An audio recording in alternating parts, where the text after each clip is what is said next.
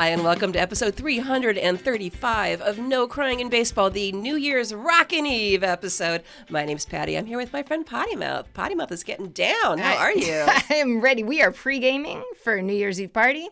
You know, no better time to start than the actual present with a little bit of beer. We have some cocktails ready to go later, some 80s Trivial Pursuit as tradition stands in this I refer to that household. as the Death March. We are coerced into playing 80s Trivial Pursuit, whether we want to or not. But that's okay because our hosts like it, and we like our hosts. There that would be go. Potty Mouth. It'll be fun, really, really. And there's, at least I'm not forcing you to watch Boston sports because there was like one after another I today. would watch Boston sports over playing 80s Trivial Pursuit, or any Trivial Pursuit. Says a lot. I would. Although I like sports. Have you met me? I like sports. Right.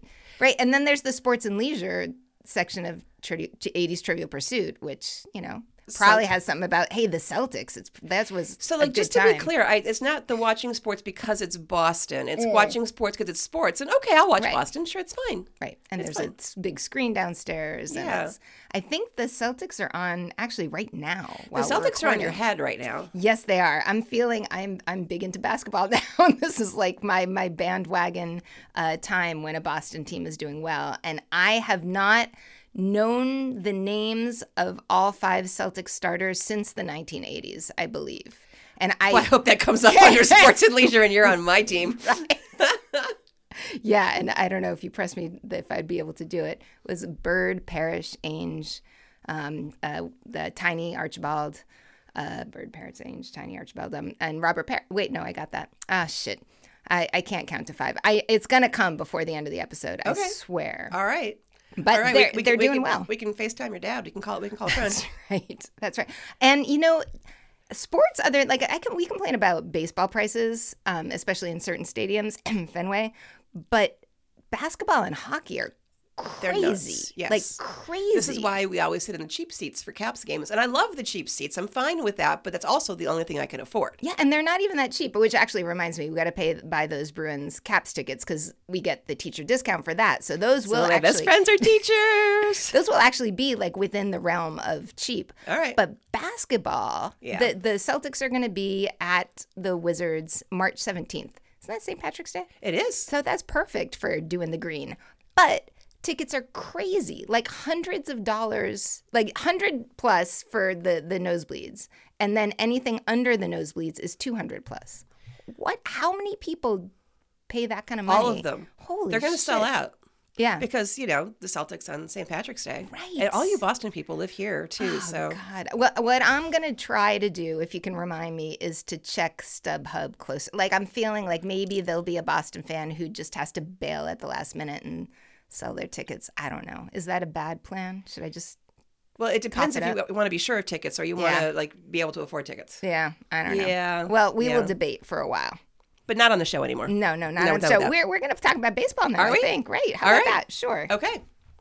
On today's show, we are retiring, we're unretiring, and we've got a pitching change. We've got boyfriends for the Guardians and for the Pirates. Our police blotter includes a missing Wander, the wrong Frank Thomas, and the luxury tax. And then winter ball's heading to the finals. Cheers.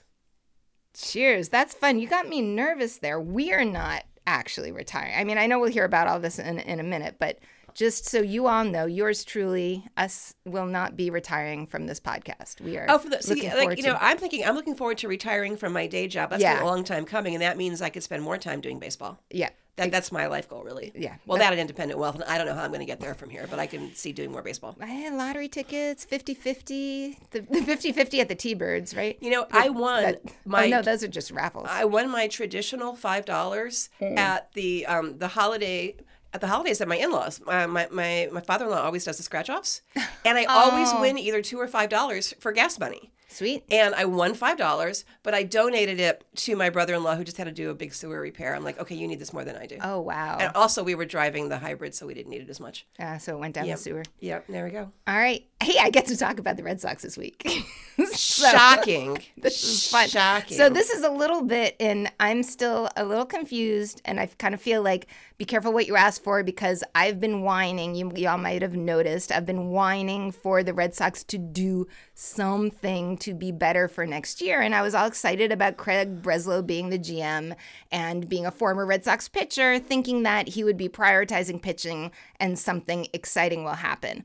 Well, it's one thing that I saw actually was like, this shows that he's actually pretty good at staying quiet and not leaking, because the Lucas Giolito thing, there was a little bit of hinting around that, but there's been so much more rumor about things like Teoscar Hernandez or maybe Jordan Montgomery or whoever. And so Giolito kind of just happened, this 2-year, $35.5 million deal with an opt-out after the first year. And I kind of went, okay, so like looking back in Giolito's stats, he's had some really good years. And then last year, I'm going to chalk it up to the being bopped around, right? So I think, knowing that he was going to be a free agent, being with the White Sox, they could do something with him, during the season. So he went to the Angels and then he ended up in Cleveland, and his ERA climbed, to sort of dangerous levels with each trade.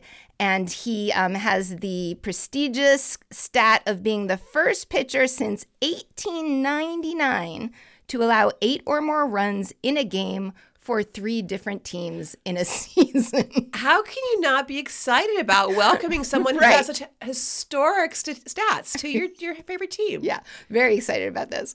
So he also did throw that no-hitter. I didn't write this down. I think it was 2020 when he threw a no-hitter. And he was, very good with the White Sox for a while, as was another pitcher that the Red Sox got from the White Sox, who we'll talk about in a minute, Chris Sale. I didn't know that when I was looking back into this, that Giolito actually started with the Nationals for a hot minute. Yeah. He was there in 2016. Yes. We were at those games. We saw him. 2016, really? Yeah. Okay. Yeah. Well, I don't remember, but I do remember Adam Eaton, and that's who he got traded for. Yep. So that stuck in my mind a little bit more. Anyway, he did really well in 2017 with the White Sox. I'm hoping that this new Breslow plus getting Andrew Bailey in as a pitching coach is going to be good for pitchers, and that they're going to be able to find the good out of Giolito.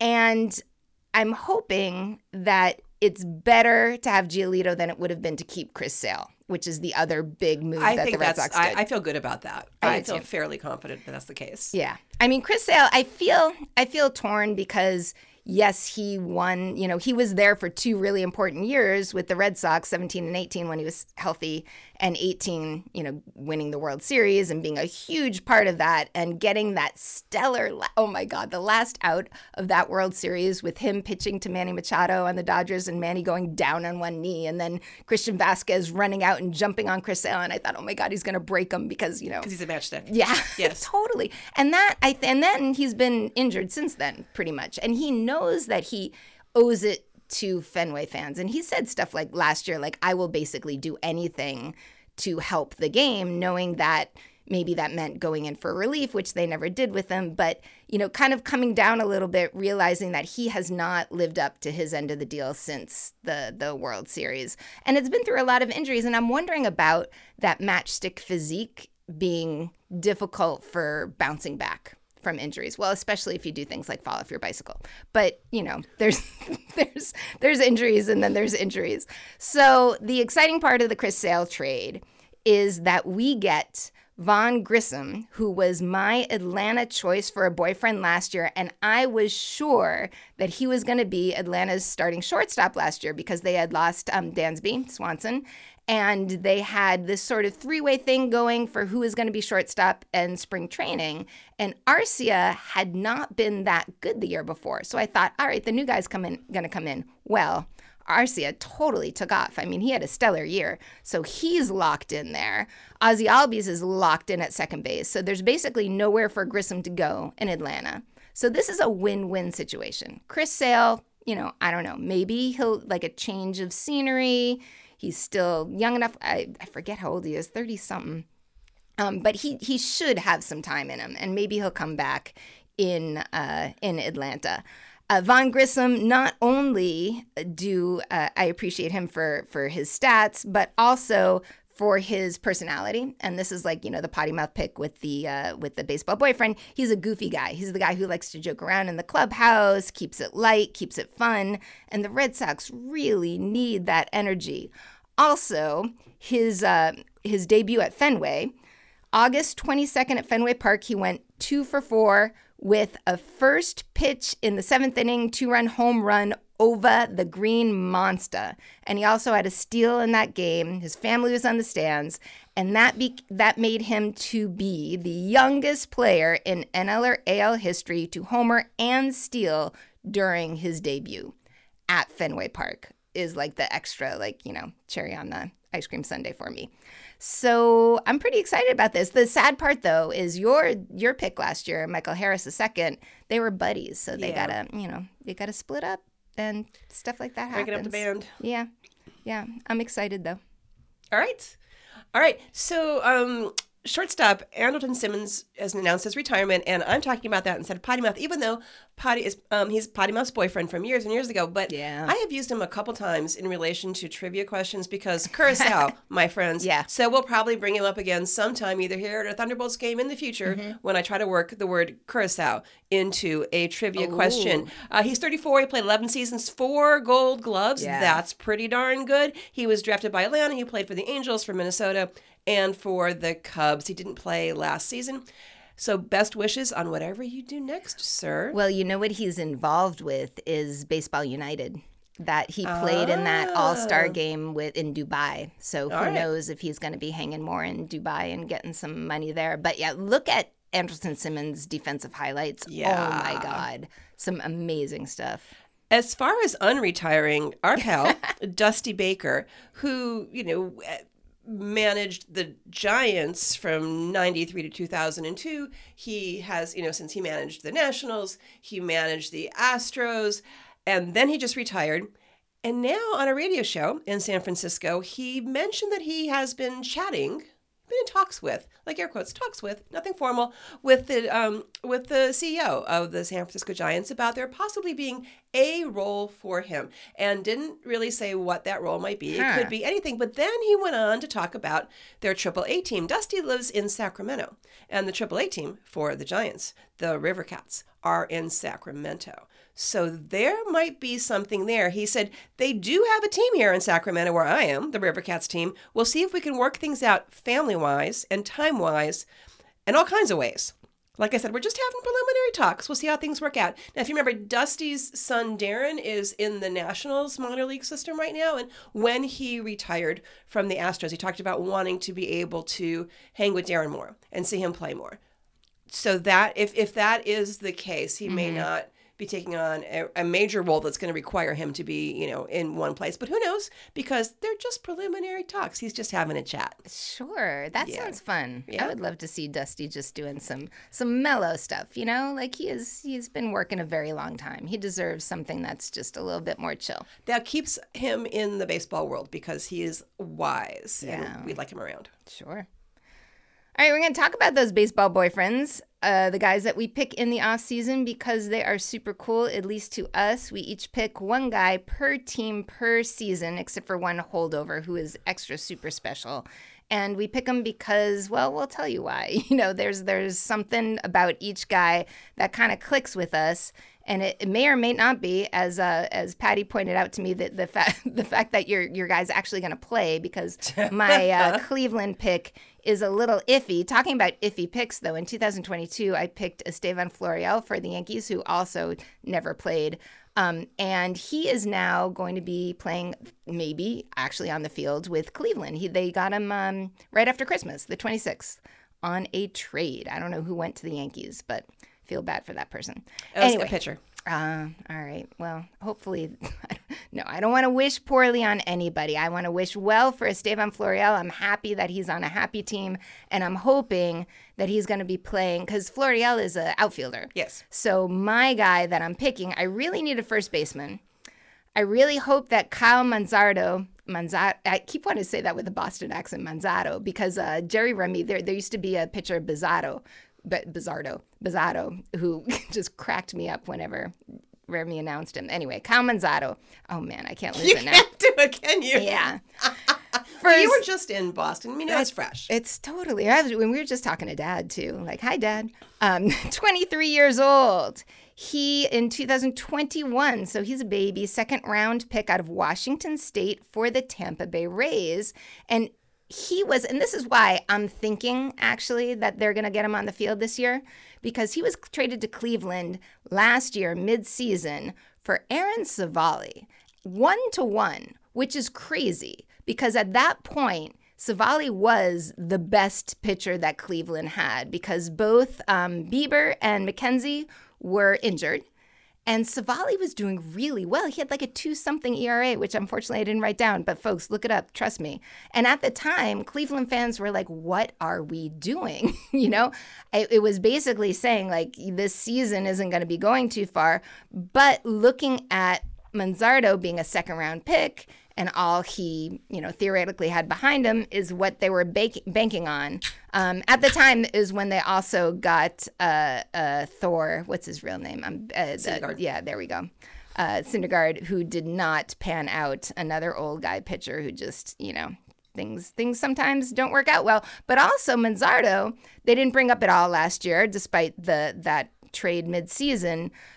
Who knows why? Like partly because he's still a minor league player. He hasn't debuted yet. But also he had a dislocated shoulder last season, which really affected his numbers in 23. So if you're looking at his past numbers, 21 and 22 in the minors, only going up to AA at that point, he was raking 349 and 21 in the Florida Coast League and AA and single A, 323 average in 2022. And last year was just a tough year for him in a lot of ways, which I'll go into. But he's currently considered the number 2 prospect for the Guardians. So I am crossing fingers, despite him not being technically on the 40-man, that he's going to make opening days somehow, that he's going to get a spring training invite, and we'll see what happens. I like family guys especially guys who are close with their parents, which Kyle is. His dad coached him from Little League through high school. His dad played up to the college level and then, went on to do other things. And he credits his dad for his simple and strong approach at the plate. And his college coach said that he practices like a coach's son, which is every day with all his effort, and that he loves the game. He loves talking about it, which makes him a good baseball boyfriend for me because I'd be, love to hang out with somebody who loves talking about the game. And he puts in the work on the fundamentals. And at this point, he's young. He's just got to work on his strength and keep getting stronger so that he has more power, but he has excellent plate discipline. Now, I meant to look up. I wish I could remember what I already said on our podcast, but I feel like I have this theme of remembering that these guys are human beings and that, their performance on the field is going to be influenced by what's going on in their lives. And their lives are like anybody else's lives with, high points and low points. And Kyle's going through a lot. His mom, Wendy, is ironically a cardiac nurse. And she was diagnosed in November 2021 with cardiac sarcoidosis, which is a rare autoimmune disease. And it has her in need of a heart transplant. Oh, wow. And I was trying to look, and everything that I saw was, there was some articles that I saw from when he first got traded to Cleveland, and then some others from when he was in Tampa that were talking about this. But I couldn't find anything like now within the past month or so. So I'm super curious and hoping that his mom is doing okay. Last year, and I don't know what Kyle's doing now, but last year he lived at home during the off season to spend more time with his mom. And after workouts, he would just go back home. And he talked about how during the season, he made a point to FaceTime, to call, to text when he can. So I'm not totally sure what's going on now, hoping for the best. His parents live in Idaho. And the hard thing about that, Idaho is not really near a lot as far as Major League Baseball. Yeah, it's closer to Cleveland than it is to Tampa. But practically, if you're talking about somebody in need of a heart transplant getting to a ballpark, it's not going to happen. She can't, she's not going to be able to be there for opening day. Hopefully, Dad can do it. The hopeful part, and another reason why I'm hoping that Kyle makes it, other than I really need a first baseman at this point for my fantasy league, is that he lit it up in the Arizona Fall League, and this kind of was a little wake up to me that I need to pay more attention in September when the Fall League's going on.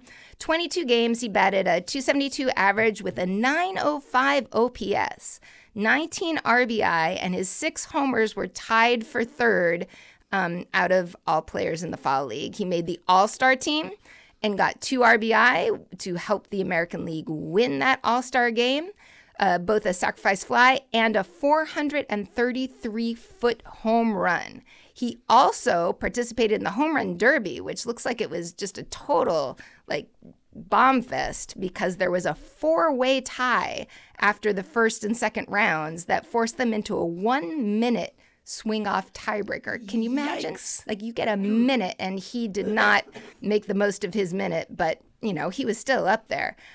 Keith Law in The Athletic had a scouting report on him and said that when he went and observed him in a game that he hit a 460-foot home run. That's a lot of feet. Yeah. That's like all the feet. So many feet. For a guy, for a young guy in Arizona, I guess the air is light in Arizona, right? Because it's dry. Baby. Yeah, all right.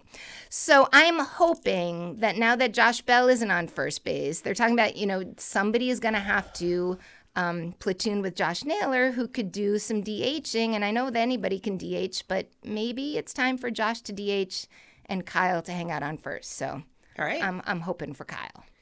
All right. Well, the Florial thing might be messing up my guy a little bit because that's bringing in another outfielder. I'm picking Will Brennan, a 25-year-old right fielder for the Guardians. I know there was a rumor I was going to go for Bo, and maybe that's next year because I've already picked a boatload of catchers, and I've got Adley as my once and forever boyfriend. So I need to not. It's weird. That means there's a lot of young catchers this year because I also have a boatload of catchers, which is unusual. Well, I had Max Stassi, who's not a young catcher. There you go. But there you have it. Anyway, so Will Brennan, he was born in Colorado Springs, but he grew up in Stillwell, Kansas, and this is important because he spent a lot of time watching games at Kauffman Stadium. So that was like his hometown team stadium. That comes in later. He's got a big sister who's in the Navy, and this is kind of cool because during Navy Week, she recorded a message from Pearl Harbor where she was stationed, and it was on the big video board wishing her little brother, the outfielder, good luck. It was, go Guardians and go Navy.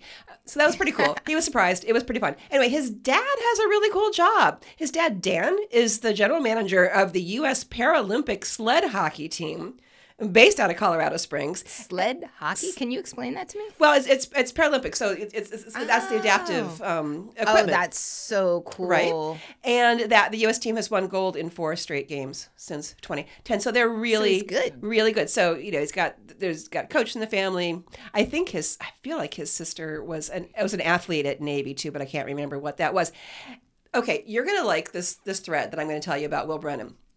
When he was in elementary school, 7 or 8 years old, he went to a game at Kauffman to see the Red Sox play the Royals. Hey. Gets better. After the game, he had Tito Francona sign a baseball for him, which he was very gracious about.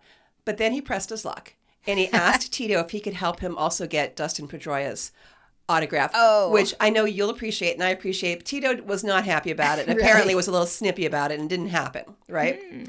But that's okay. That's okay, because this comes around again later. All right. In 2019, he was drafted in the 8th round by Cleveland out of Kansas State, right? So he played in college at Kansas State. And you know how you see these draft day videos of the players sitting with, their girlfriends and their buddies and their entire extended family and the whole neighborhood, and there's 47 people in the living room. These are the guys that are going to get drafted in the 1st round or maybe the 2nd round. If you're going to get drafted maybe in the 8th round, you're sitting on the sofa next to your mom watching house flipping shows on HGTV with your iPad on the sofa next to you just in case something happens. That's a scene. So anyhow, that's actually what happened to Will. I don't know that if he knows yet how that episode ends because he had to stop it halfway through because he got the call, the 8th round. That's so good. To Cleveland. Anyway, his call-up happened in... and it was a September call-up. It was very end, 1 week left in the season. September 21st in 2022.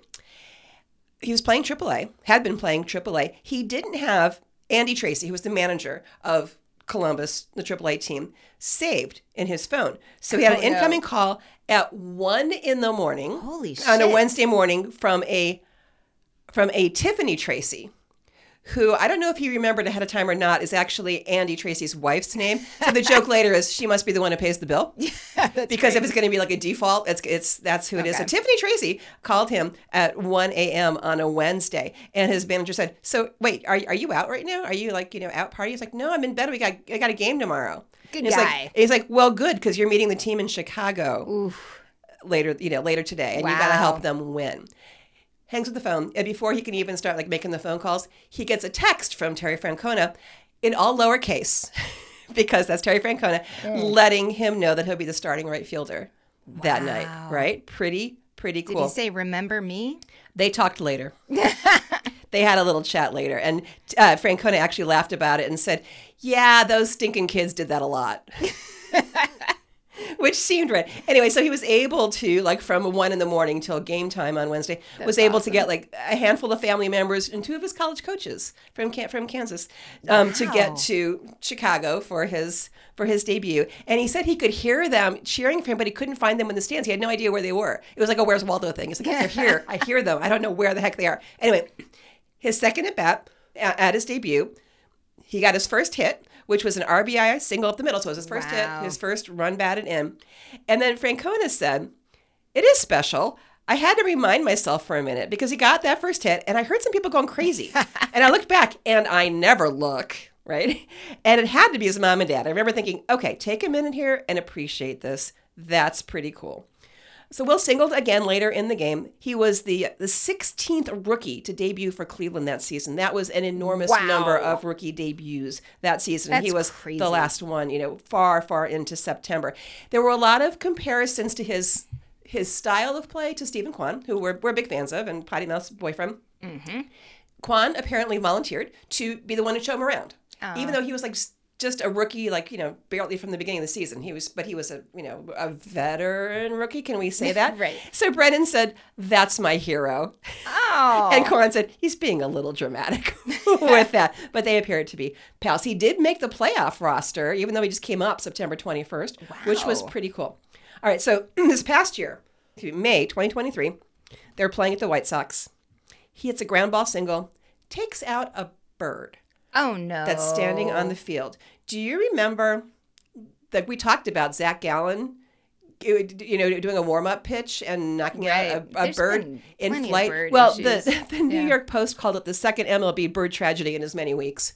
Oh. Oh, so yeah, so they had to remove the bird. It involved a shovel, but regardless, he did post an apology. He said, like, to PETA and bird lovers, I'm so Aw. sorry, and it was something about it. It was an unintentional sacrifice.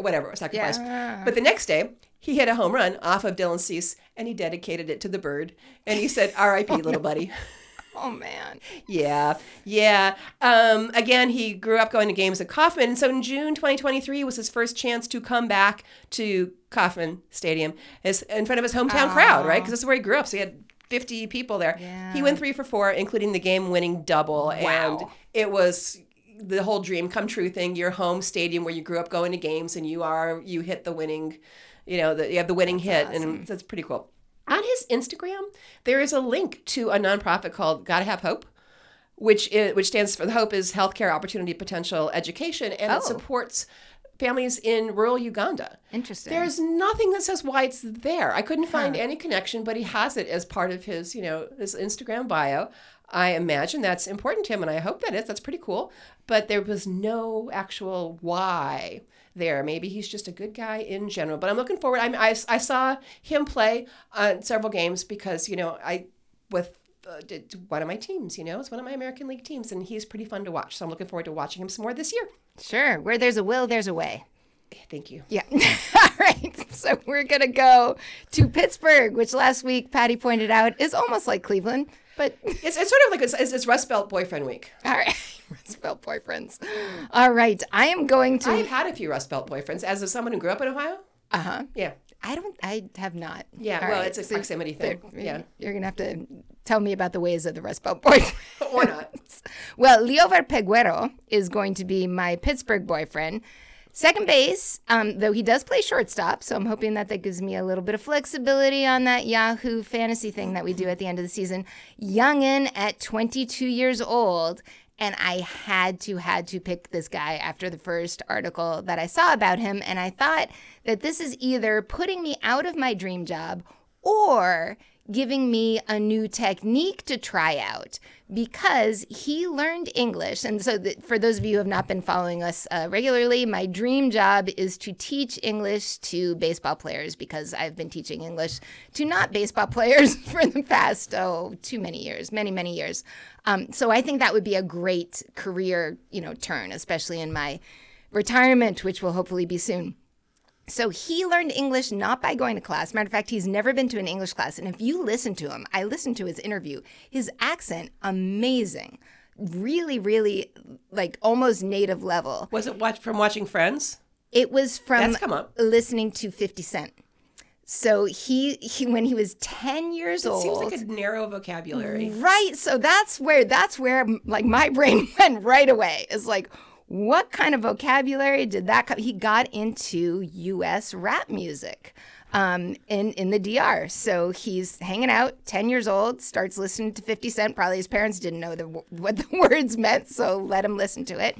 He actually said, and I quote, "I tried to only remember the good words, not the expletives." Yeah, right. Yeah, right. That was like for the MLB interview. So he kind of just practiced. He wrote down the lyrics, he learned the vocabulary, and he kind of practiced on his own. And he said that he didn't realize that he could actually speak until he was drafted by the D-backs. When he was in the D-backs organization, he was hanging out in their DR facility with Pavin Smith and started talking to him. And he said, "Oh, dang, I really got this. Look at me. Now I'm speaking it."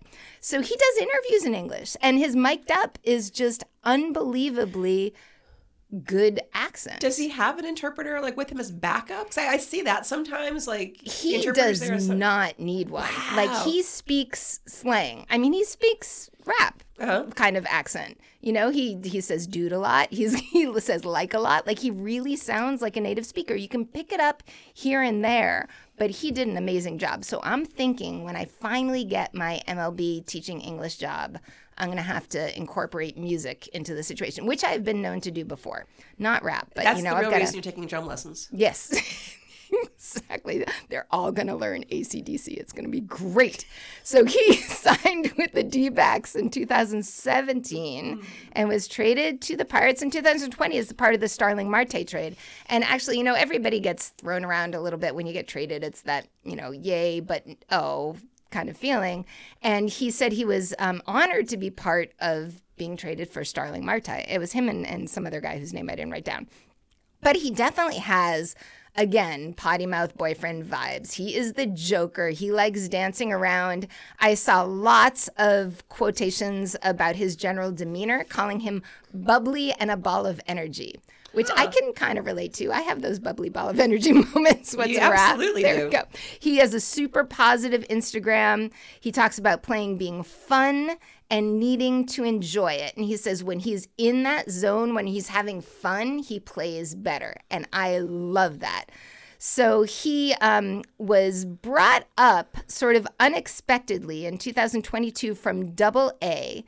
And it was because Tucupita Marcano, who I thought one of us had chosen him, but I tried to look back and I guess not, had gotten COVID suddenly. And he just happened to be, and this sort of like, this happens with the Nats too, right? The Double-A just happened to be closer to where they're playing than Triple-A, so he got brought over. And it was at the end of practice, and he just threw stuff in a bag and took off. He said, "I didn't even shower. I just left." And it was just one game that year. But during that time, he spoke with my former boyfriend from 22, Brian Hayes, super excited about being there. And Hayes said, "Be patient. I'm going to be right here waiting for you." And he said, that made me feel so happy. So knowing that he just got brought up for a minute, that was his only game in 22, he was cool with that. Like he's just going to soak it all in while he's up there. He also became the 100th Dominican debut with the Pirates on that day. And the Pirates have the most Dominican debuts in MLB. They don't have the most Dominican players, but just they happen to debut them. In 2023, he was up a little bit more, 59 games, again for Marcano, who tore his ACL. Oof. Yeah, he got his first home run off Yu Darvish, and he was so excited about that, it being, off of a high caliber pitcher to get that first home run, and it also sailed right over the head of Juan Soto. So he also has played in the DR. He only 1 year debuted with Lidom in 22-23 season with the Gigantes de Cibao.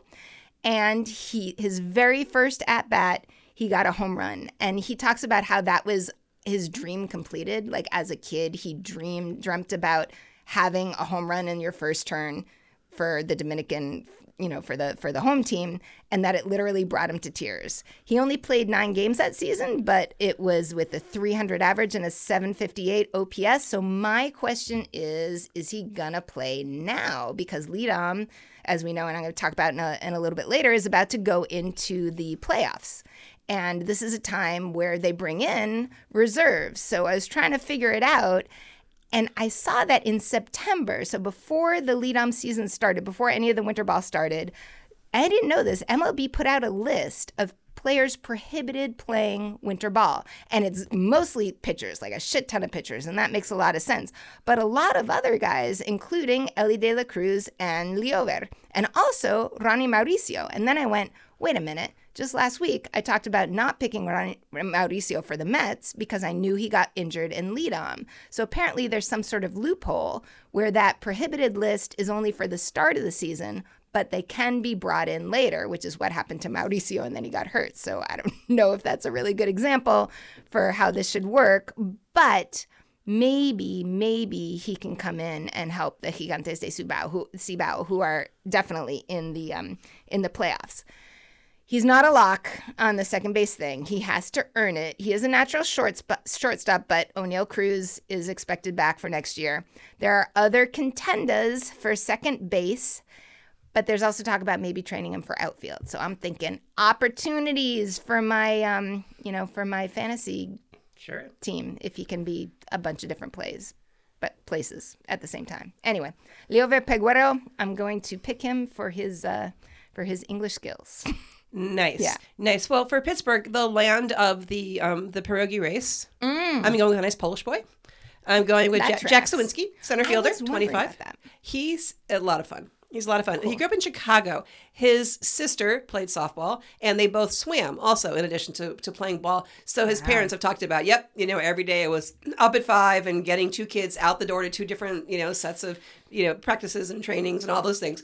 They said, the kids are dedicated, so we're committed too, which was nice. They're super supportive.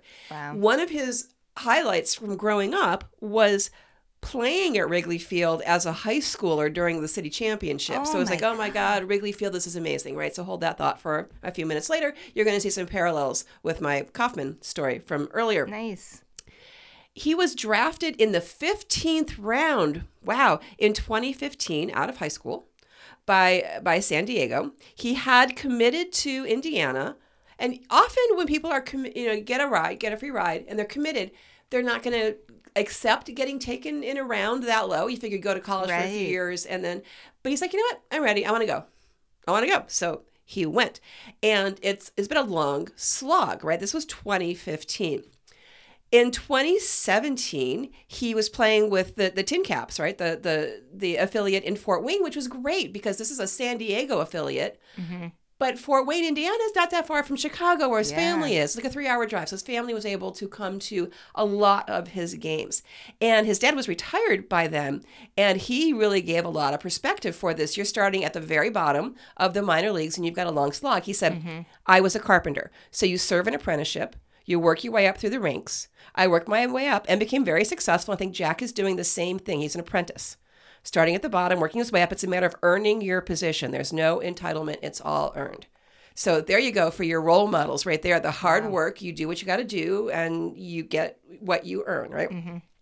And then I also agree very much with his mom, who said about the ability to go see him in the minor leagues because they're so close. There's nothing much more fun than watching your kid in any sport. You never get tired of watching your kid play. We're having the time of our lives watching. Jack and I agree with that 100%. Watching your kid play a sport is super great. So he did okay early on, but by 2019 he was in a slump. And then 2020, everything stopped. But he used that pandemic year. He worked with the team nutritionist, so he got healthier nutrition-wise, fixed his diet, and then he spent a lot of time working on speed and strength. So when he came back, to play the following season, all of his stats improved. Every one of them jumped exponentially. It was a lot. In 2021, he's part of the trade to Pittsburgh that sent Adam Frazier to San Diego. And the scouting report on him at the time was, he can run and he can hit, but he's missing power. Hold that thought too. Okay. Because later on, that's very, very different. The 2022 season, he started at Double-A Altoona, that's when it curved, but almost immediately, April 26th, he got his call up because Brian Reynolds on the COVID list. I think you just told a very similar story. So in the ninth inning of his debut game, he singled for his first hit. Then there's some power that starts happening. On May 19th, they're at Wrigley Field, and he hits a home run at Wrigley in front of his dad. Aww. And his dad claims that water you saw around his eyes, it's just sweat. I wasn't crying. Aww. I wasn't crying. His dad said he dreamed about this one when he was a kid, to play in your home field and hit a home run. What's better than that?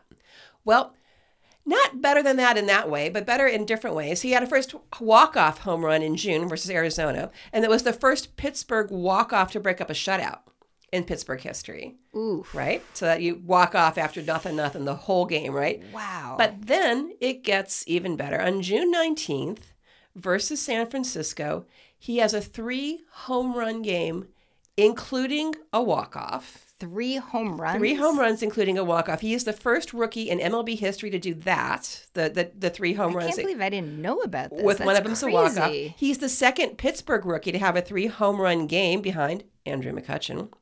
It was Father's Day. His dad was there too. Oh. He said in the 8th inning, after he had hit 2 home runs, the manager, Derek Shelton, said, "Have you ever had a 3 home run game? Because this would be a good day for it." And then he did.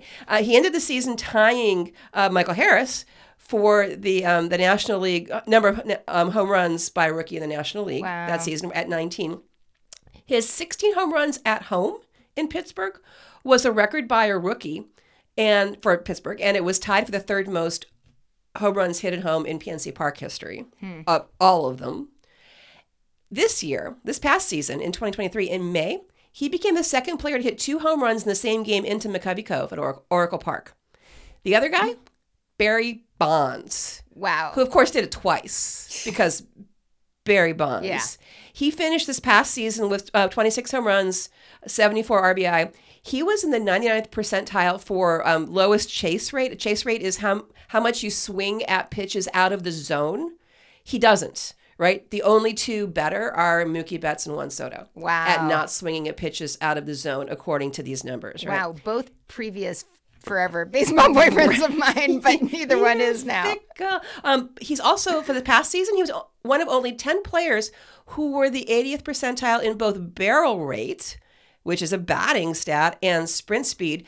And that means now you're going to tell me how much I like guys with power and speed? Sure. Right? Because both things are true. Top 10, within the top 10. That's crazy. In all of MLB. He and a friend own like a baseball, softball training facility outside of Chicago. It's called RYP. I don't know what it stands for. But he and his friend rounded up a group of college and professional baseball players to visit this organization called Helping Hand, which is a nonprofit that works with children and adults with intellectual and developmental disabilities. Oh, wow. And they went on the occasion of an adult art class there. And they just hung out with all the folks in this art class with all the adults. They made holiday ornaments together. They talked sports. They just had a really good time. He's also supported this same nonprofit in other ways. Like he's for like gala events. He's offered, auctioned off hitting lessons, things like that. Because as you know, there is in fact some power to his swing, as I have just described. The final reason that I selected him is a little bit of cross-training. His go-to karaoke song is Country Roads, which is also TJ Oshie of the Capitals' goal song. Wow. I can't believe I don't know anything about this guy. Well, you do now? Yeah. Thank you for bringing him to our attention. All right. Who we got next week? Oh, hey, next week. Next week, who do we have? We have Detroit and the aforementioned San Francisco Giants. All right, fun stuff. And as always, we are willing to be set up. So if you have any picks on Detroit or San Francisco that you would like to pass on to us, please do so. You'll find out how that one at the end of this show. All right, I've drank a lot of beer. We didn't even talk about what we were drinking. I don't even remember the first beer that we were drinking. No, I don't think it was Black Flag something? Yeah, Wing. I think it was Wing because it was Union. We had drunk from Black Flag Brewery previously, but that one was from Union Brewing in Baltimore. And this we're back to Bat, which is appropriate for a baseball podcast. From what brewery is that? I think that's Black Flag. That's Black Flag. There we go. So it was Black Wing, then Black Flag. See, I wasn't wrong. I just had the order wrong. No. All right. So I think I am definitely primed to go into our police blotter segment. This is usually not my favorite thing, and this is sure. Shit. It's a good thing that I have a wide glass because that worked out just fine. Sure did. So there's so many things you can do with the title here. It's Where's Wander? Like Where's Waldo is kind of what it feels like, but where in the world is Wander? Or is he wandering? Like there's so many, what's going on with Wander Franco. And you brought up last week that he is still being paid, not only paid, but he's getting a bonus because he's a young guy who did well in MLB. And he's on admin leave when you get paid when you're on admin leave. Yeah, so the other thing that we have talked about previously, that he's being accused of having inappropriate, there's no other kind of relationship with a minor, with two minors, with probably three minors. Two of them have come forward and one of them is not. But that's, more than enough. But there's no conclusion yet. So there's a lot of investigation going on. And we've been talking about how he's being doubly investigated, one by the Dominican Republic, the government of the Dominican Republic, but also by MLB. And there hasn't been a lot of updates on what's happening with the investigation. And this past week, a lot of stuff was flying around from different sources on social media. So I went to the Dominican newspapers, Listín Diario y Diario Libre, who have been printing quite a bit about what's going on with Wander Franco. And it is weird shit. So he has not been subpoenaed. He's not been called into court. He's not been said he has to be interviewed or interrogated at this point. However, he was told to show up at the DA, and that's the best translation I can do for fiscal, at the DA's office on last Thursday, and he did not show up. And so there's a lot of question about, all right, he didn't show up, but is that the same as not showing up for court? Is there any kind of penalty? Like, is he on the lam or just didn't feel like going? Right. Yeah. So there's a lot of like on the lam evidence. What I didn't realize at first blush is that his lawyers, at this point his previous lawyers, had actually requested for him to have a meeting at the DA's office because they wanted to know what was going on with the investigation. So on December 20th, his legal team made a request to have a meeting just for an update because nobody knows what's happening. So they gave him that meeting last Thursday, to which he did not show up. And there are a variety of possible penalties for that, including jail time. The police and the government officials actually tried to physically find him. They went to his house and they went to his mom's house, and he was not in either location. And nobody in either location said that they knew where he was. So either his mom and his wife didn't know where he was, or they weren't saying. The neighbors told the newspaper that the police left their phone number asking for, his wife and his mom to tell him to give us a call. We don't know where you are, and it's unclear as to whether he returned their call or not. But he is somewhere because he got new lawyers for the second time. So this team, he had a team of 4 lawyers who had requested that meeting. They are now out, and he has a new lawyer. And his new lawyer has said that Wander will show up after New Year's festivities have concluded. So y'all, like, He didn't want his groove harsh. right, right. He's got a party to go to somewhere, and he's not showing up until Undisclosed after locations. the New Year's. Yeah. Yeah. Something Did like he that. fire his lawyers because he didn't want to go to the meeting? So stop making me go to things. I don't Just fix it. know. It's really weird. And also, he's had to lawyer up in the United States because we have two things going on here, right? We have the MLB investigation. We also have what's happening in the DR. His lawyer, at least according to the Dominican newspaper, the lawyer that he contracted in the U.S. is the same guy who defended Felipe Vasquez. And I was like, that rings a bell. And I looked back in our records, and we talked about Felipe Vasquez way back in episode 101. And it was one of our creepier things. Like, go back to it if you want the details. But he is now serving 4 years for basically statutory rape, I believe. Like, he definitely, was caught with a minor, and he was the Pirates closer at that point. So it gets even weirder. No. So the director of the agency, the Office of Children and Adolescents, who was part of like the trying to hunt down Wander, where's Wander? Her husband is the general manager of the Tigres del Licey, which is the championship team of Lidom in the Dominican Republic. And he apparently is the first one who leaked the photos of Wander and the minor. So it just is weird stuff going on. Wander actually didn't play for Licey, clearly. Played for the Gigantes de Cibao in 2019. That was his only year in Lidom. This past year, and we mentioned this as well, my team, and this is so embarrassing, the Leones del Escogido basically said, you can come play with us. We don't care that you just accused of, inappropriate relations with a minor or two. And luckily, I think the government, put a stop on that. So the bottom line is the investigation is still ongoing. Who knows by the time you hear this if Wander has shown up for any sort of hearing or not. You know that we will be sharing any information that we can find with you next week. He has not been interrogated. He's still getting paid. Also, just a little reminder, he's 22 years old. Holy shit. Yeah. Holy shit. So he is young. And the headline of one of the articles of Diario Libre was, somebody's got to sit down with Wander and explain this to him. Like have a heart-to-heart with him, and so that he understands what's actually going on, because that is not clear, especially with changing teams of lawyers 2 times and, being on the lam, who knows, but something's bad's going to happen. Yeah. So many bad things have already happened. Yeah. Wow. Yeah. And it's just a spiral. It is just a spiral. Well, we have 2 more items under police blotter. None are as crazy as that, however. Unless you're Frank Thomas. The other Frank Thomas, Fox News, our friends at Fox News, listed... News, right? Not sports. News, right. Okay. Sports is better. Right. Fox News listed the Big Hurt, Frank Thomas, in its in memoriam last Friday morning. And they showed part of his Hall of Fame speech. They showed him hitting a home run. Well, he's not dead. Okay, good. Oh, my God. He's not dead. There's another Frank Thomas, the 3-time All-Star with Pittsburgh.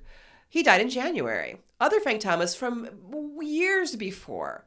But they showed video and images of the Big Hurt, the live and well Frank Thomas, who works for Fox Sports. The same freaking parent company, right? Oh my God. So the not dead first ballot Hall of Famer, Frank Thomas, was a broadcaster and analyst into this past year with Fox Sports. He was replaced by Derek Jeter, but still, his employer, like the parent company of his employer, said he died while he was still at work, right?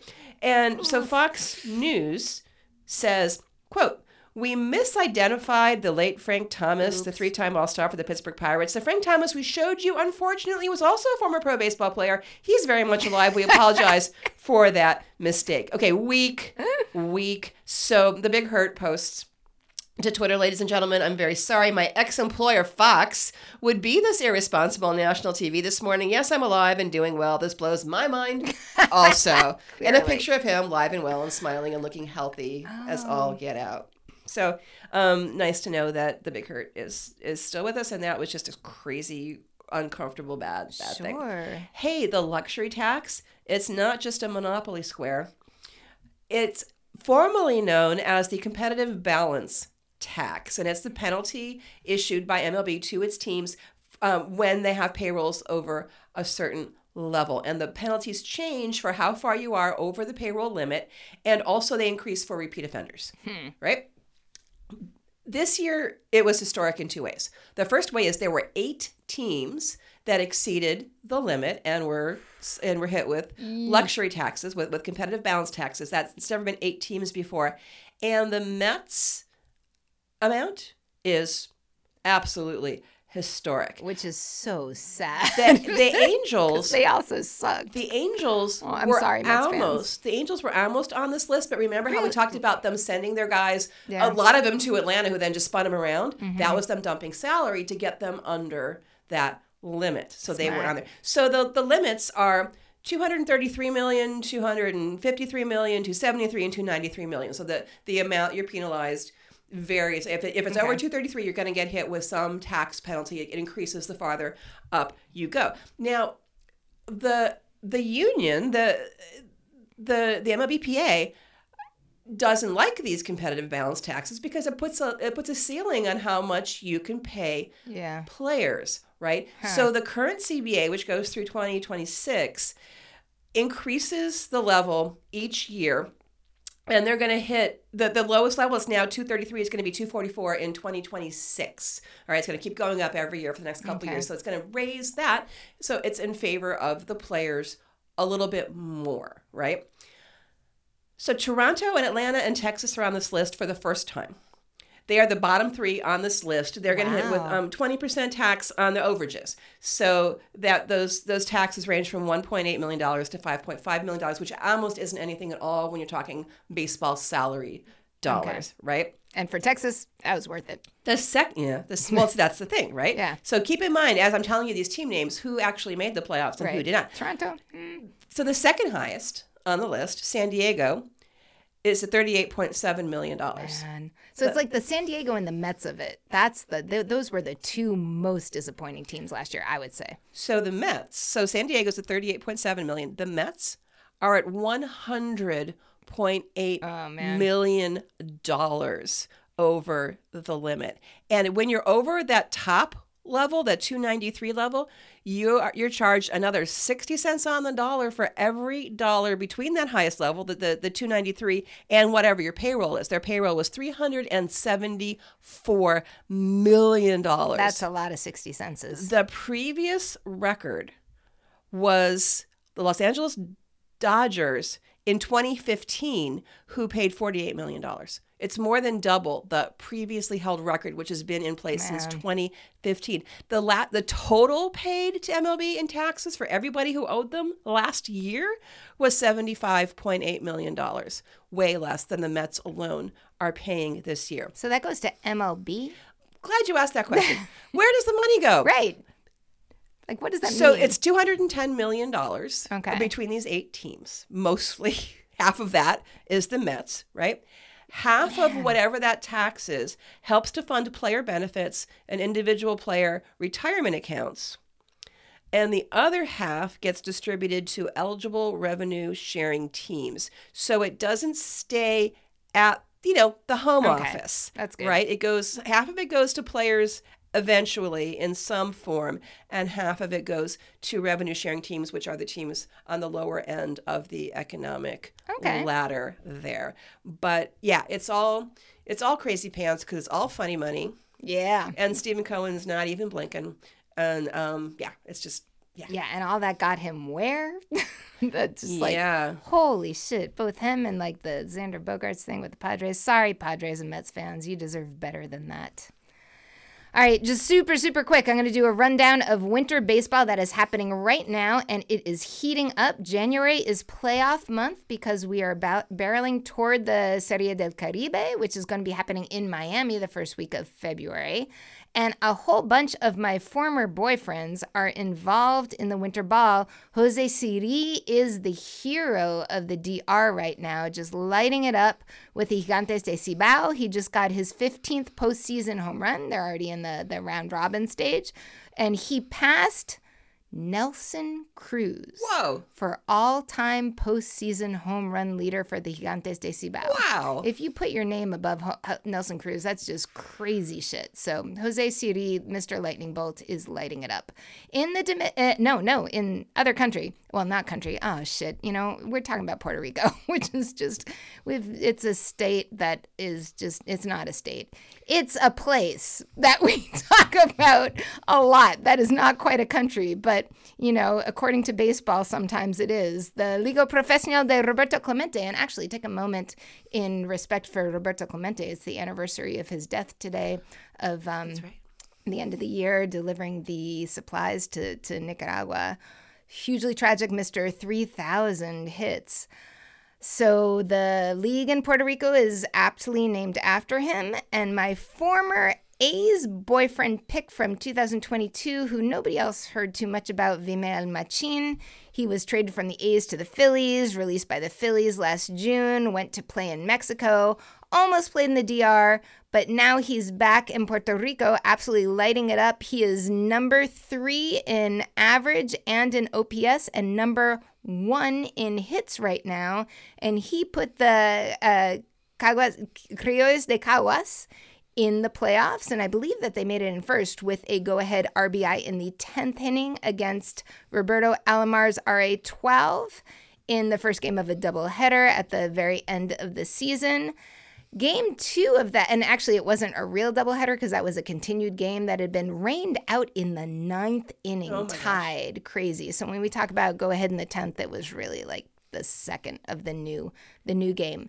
But in game 2 of that, both teams wore jerseys in support of the Autism Alliance of Puerto Rico. So it's really nice to see leagues and other places also doing those days in support of different causes. So the other teams in the round robin at this point are the Cangrejeros de Santurce, the Gigantes and the Leones, and Javier Baez, which I think he was mine. I think I picked, no, it was yours? Mine, my Cubs. Whoops. All right. Past baseball boyfriend of Patty for the Cubs, El Mago, that's right, because of the sexy defense. He threw out the first pitch for the Cangrejeros Gigantes game that determined the first place seed for the round robin. And they're going to be starting playoffs in January the 2nd. So when this podcast drops. Yeah. Just really quick, Venezuela, I don't have an update on the teams, but that I have to take the fantasy league more seriously next season because the winners, it's totally free to play fantasy LVPP. The winners of both the daily and the weekly format got VIP tickets to a game, including a visit in the dugout, watching batting practice, and getting to take batting practice after the team. Now, granted, if I were to win, there would be some flight and low price of hotels and right. travel. Yeah, sure. So there's a little bit of a downside there, but that's pretty cool for a free fantasy thing to do online. So if you want to do that, check out Venezuelan baseball. Very cool. Hey, we've got a party to get to, and it's super far away. It's like the next room. Right over there. It's the next room, but I'm looking forward to that. We hope you all are had, by the time you hear this. Yeah, Happy New Year. A lovely celebration to welcome in the new year, however you like to do that best. We hope you find us online and tell us about your Detroit and San Francisco picks for us. And as always, the corrections department is available that way. And also, we're happy to have Happy New Year wishes from you if you want to say a hey. Potty Mouth, how can people find us? Yeah, chat with us. And I just realized I am behind in answering like 2 people, but I'm going to do that really soon. You can find us on Twitter X thing at NCIB podcast. I got those letters right? Got it. Man, and we haven't even started partying yet.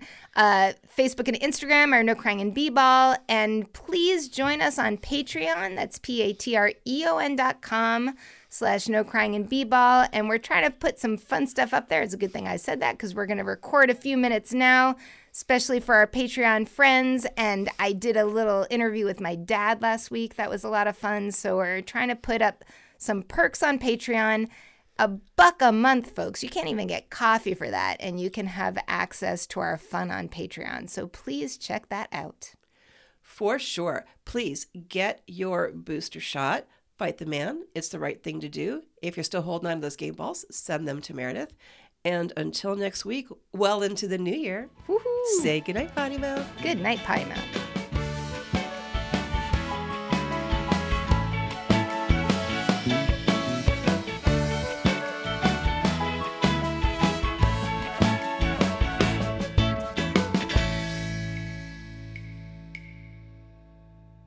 I didn't use it on Baseball Frenzy. I used it on Hobbit Monopoly.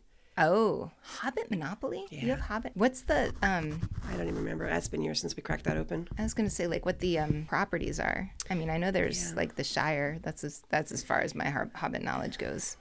Mordor from Led Zeppelin. All right, wait. My thing...